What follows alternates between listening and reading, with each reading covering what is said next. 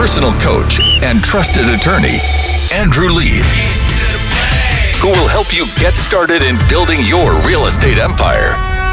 Grow your self-confidence, find your grit, and get the skills needed to dominate the real estate world. This is Real Estate Investing with Andrew Lieb.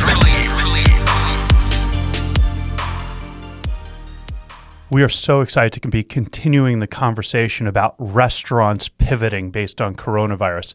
As we were going over for the first segment, you got to make that lemonade, and no one makes lemonade better than a restaurant. You put a little vodka in the lemonade, Lauren, that's where it's happening. I got to tell you, we have such exciting guests that we have on today, but beyond ingenuitive, we have these people, these restaurateurs, Lauren, that are going to tell you how they're changing the industry, and they're saying to themselves, I'm not going to get knocked down, I'm getting back up.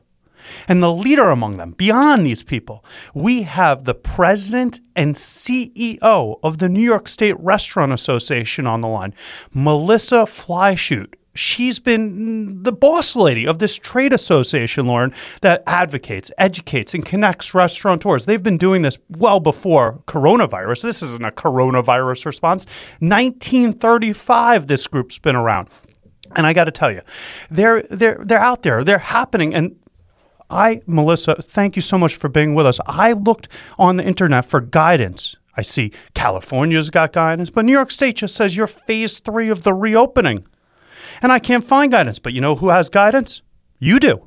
You guys have guidance on how a restaurant should reopen after coronavirus. Melissa, could you tell me a little about that?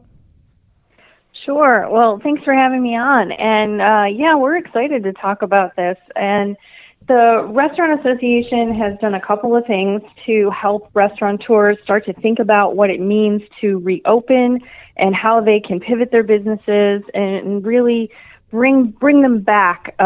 So what we're talking about is we have national guidelines from the National Restaurant Association. Our New York State Restaurant Association is partnered with the National Restaurant Association, so they've given us a lot of good ideas to think about in terms of how to keep our guests safe, how to keep our employees safe, things that we should, step up our game on sanitation and safety, things that we do every day, but we're going to double down and do extra better even under these circumstances.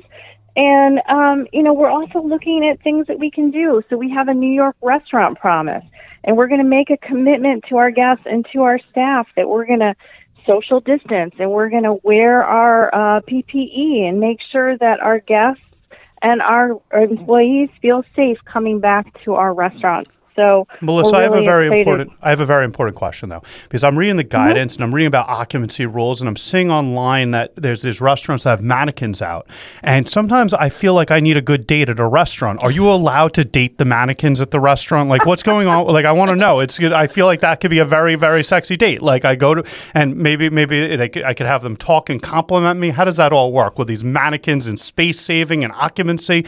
Like, we had a professor, Embal Shakama, on the line who studies coronavirus, and she said there's going to be occupancy limitations as the world opens up. Tell me about the occupancy issues with restaurants. We have seen occupancy limits in some of the other states that have already reopened their restaurants, but what we're really pushing for in New York is let us figure out how social distancing works in our restaurants, because we represent a really broad array of the hospitality industry, from bars to catering halls to restaurants that are pizza places, diners, fine dining, and everything in between. So what we're saying is don't tell us that it's got to be 50% occupancy, because what if our normal occupancy was 500? Do you want 250 people in that restaurant right now? I don't. Definitely not. No, I'm not into that. I have like OCD with things like crawling on me, and I'm not into. I don't like 250 for getting coronavirus. Like, imagine having to talk to 250 people, Lauren. Well, what are creative ways that restaurants are letting people in that they're not on top of each other? Yeah, how do we get in? I want to get in. So one of the things that we're talking about is outdoor dining. Let's expand our spaces. Let's think about this in a new way that we've never utilized before. Could we serve our guests on a patio that maybe we haven't utilized before? Maybe we have a lawn. Maybe we're going to eat outside on the parking lot.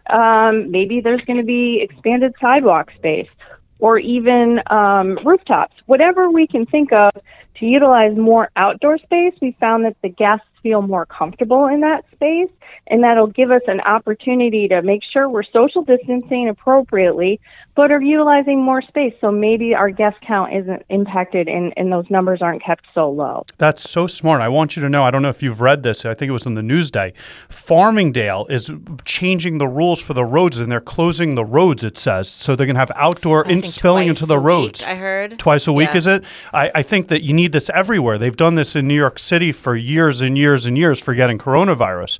But what a great idea to close down a downtown. I think they do a live after 5 or something like that in Patchogue. Like, this is, I love this. And I saw a thing online, Lauren, about how instead of having parking spaces, you could have more seating where the parking in front of the place.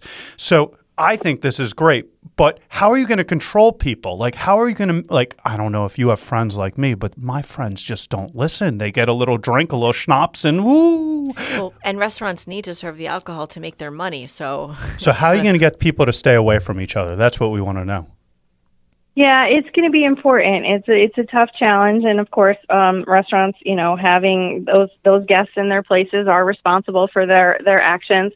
I think there's going to be a lot of concern on the part of the guests. I think the guests are going to be pretty vocal about making sure that everybody's abiding by social distancing. I've talked to restaurants that are actually going to have a dedicated staff person to make sure that guests are complying with all the rules. That's smart. And focusing on, making sure that compliance is happening throughout the entire day at the restaurant. It's a bit more challenging for us, but, doing it the right way is going to be the most important thing so that everybody feels comfortable, not just the guests who, may be forgetting now and then to put their face covering on or social distance appropriately, but the guests that are really, focusing on being strict about this, we need them to feel comfortable too so that they can come in and feel like they can have a good time safely. So the governor was saying that in New York, when businesses reopen, that they're going to have written plans on how they're going to reopen. That was one of the rules that are coming out there. And I'm loving this idea of a dedicated staff person being in charge and being charged with this. Is there some sort of certificate or way that I could feel that this person is qualified to do this? That's interesting. Everybody is going to have to put forward a plan, and we've already shared with the state our reopening guidelines from the National Restaurant Association, our restaurant promise. I'm on the advisory board for New York Forward, and today we sent some additional ideas and guidelines that we're making for recommendations specifically on this outdoor spacing ideas. And some special things for catering halls because they have some unique challenges too with their larger events. So it's all part of our plan to get out in front of this and to help the state write these guidelines so that we can be, the ones help formulating the plan instead of having to react to it after the fact. I just love this. And the best part is, and I always tell people, I love negotiating with people while they're on the air. And you just said that you're helping the governor make ideas. So I'm going to help with some ideas because it's all about me after all. And I like to go out and have a drink and I like to have some food. So what I want to know is, are we going to be able to expand this food and alcohol delivery beyond just during coronavirus into the future? Because they can then bring it outdoors to me. I want more alcohol being delivered. How do we do that? My son has an ice cream truck he gets really excited about, but I know that I have friends that do want that tequila truck coming around every day. Are these any things that I need that. You're talking about? One shot, two shot, three shot, done. Quarantine, really. Yeah, tequila. Bring us the tequila. Can we talk to Cuomo about this? Absolutely. So one of the things that we would love to see the state do is continue to allow alcohol to go. We think that this is important. We think delivery and takeout, period, is going to be very important to the industry as we continue to move into the various phases and start to reopen. So we would like to see alcohol to go expanded. I shouldn't say expanded. I should say extended.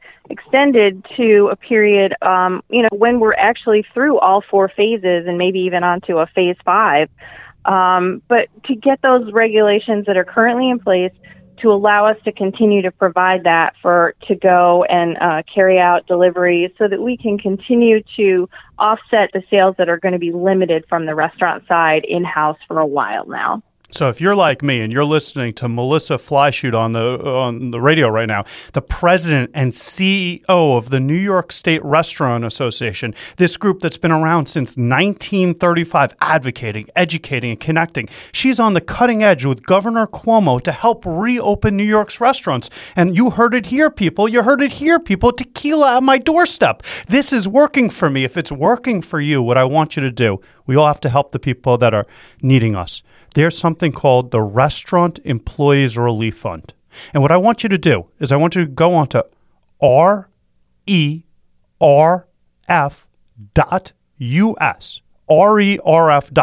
and make a donation, because we need to support our restaurateurs, our people in business, our people, our servers, our bartenders. We need to, the wait service, we need to support them all, and you need to go to RERF.US to help them out. Melissa's making great advocacy out there, and what I think is so important, and we referenced it, is if you're a restaurateur, what you want to do is you want to go on Google and you want to type in National Restaurant Association Reopening Guidance. And that's the guidance that Melissa and I were discussing a few minutes back about how restaurants should open post-corona. And we're so delighted to have the president and CEO of the New York State Restaurant Association on the line with us. And as you can see, they are at the forefront about making our economy reopen, making restaurants expand to outdoor spaces, helping us have guidance to continue, not to expand, but to continue the delivery and the alcohol privileges. If you support an organization like this and you're a restaurateur, you really should join.